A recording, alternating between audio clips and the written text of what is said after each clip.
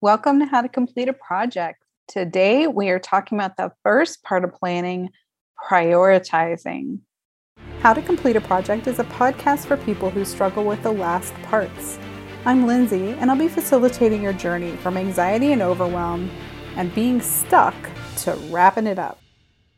Prioritizing is an art form. If you suffer from ADHD or another disorder that causes executive function impairment, you will really feel it in this phase. The problem with prioritizing is that we often can't pick the top one or the most important one, especially if we don't have a list of all of the things that are important that we want to prioritize the most important. I myself have struggled horribly with prioritizing. I want to do all of the things and I want to do all of the things now. The problem with that, aside from being impossible, is that you can't show up for yourself or these projects in a way that you really want to if you're just stretched too thin. Prioritizing allows you to pick the most important or the most urgent focus and complete it first, not just the most fun in the moment. One of the considerations for prioritizing has got to be the return on investment. This might not just be the money, but it could be the money. The return on investment is going to be different for every project. You might need to consider the time that you have to be able to kick out the most in that time period. So your return on investment is, or your end goal, your deliverables are more quantity based, like it's production value. You want to kick out as much as possible in a short amount of time. Or it could be the reason that you're doing this is to make other people feel good. You're making Christmas cards, for example. You're not doing that to get anything in return. It's just to make those people feel really good who are getting those cards and to let them know that you care about them. Another example of return on investment is if you have your own business, the CEO planning is life-changing because especially when you're just starting out and you're doing all of the things for your entire business, the day-to-day operations become your entire focus because that system has to run. And if you don't sit down and do that CEO planning where you track your return on investment, which if it's your business, it's going to be the bottom line, which is the money. How are you going to get an audience and the clients to pay for your services or your products if all you're doing is focusing on the day-to-day operations? All that other stuff just kind of goes to the wayside.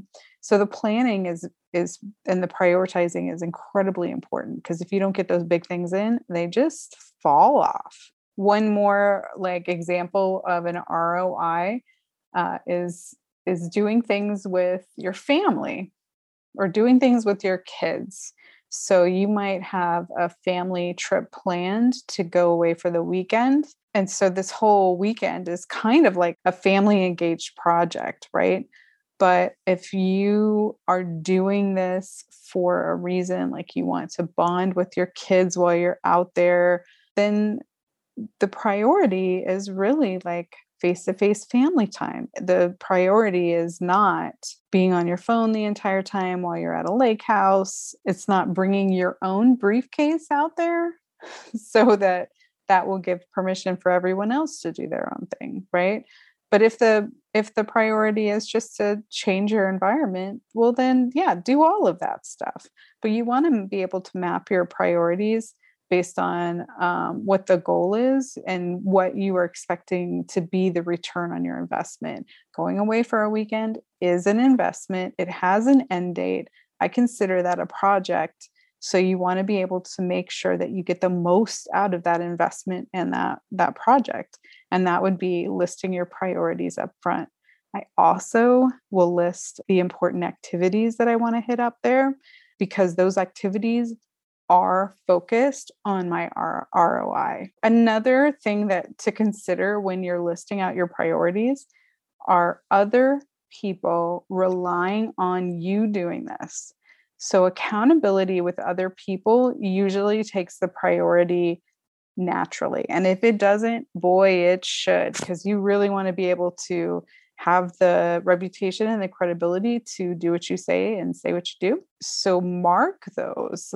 Like, even if you're putting this down in like a spreadsheet and this is a column, is somebody relying on me doing this so that they can do something else?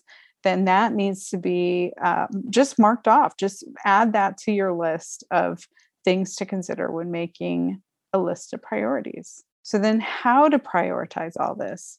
First, write down all of your goals, like all of your goals, and then pick your top 3. Then figure out what is the ROI, the return on investment on each of those top 3. Out of the top 3, which one is the most urgent or important? Of the one that is most important or that you'll be starting, what are the points that you will not compromise on? For example, if you're building a birdhouse, you might say it needs a hole, it needs a perch, it needs a roof, and it needs to be blue. And then beyond that, I'm flexible to life, changing my design along the way.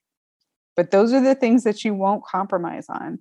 If you're planning a vacation and you want it to be by water, well, don't compromise on that.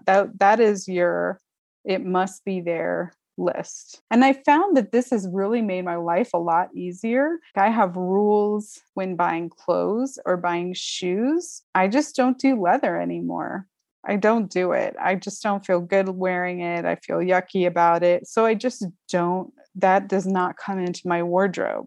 I don't wear loud colors. It makes me feel like a target. I don't know. I just feel like I'm a walking bullseye when I walk around like that. And so my entire wardrobe is based on pretty neutral colors with some pinks and some blues. And that's it. White, black, gray, dusty rose, and powder blue. Like, that is my entire wardrobe. And you would think that that would get boring, but not with my personality. I feel like matches those colors. Those are my brand. That's my brand for wearing clothes. So it is simplified my life. I've saved so much money since I just drew the line in the sand. Like, I'm just not purchasing these things because I won't wear it. It'll just go gross in my closet. You know, I just don't want things in my life that don't fit in my life. And so draw the line in your sand. Make sure that you mark the points that you will not compromise on. If you're painting a painting, you're using certain colors and you want to feel this at the end of it, and that's what you won't compromise on, that's fine. But if you're sitting down to paint and the whole focus is just the process of painting and you don't care what comes out, your line in the sand is that you're going to sit down and paint, right? And you're flexible beyond that.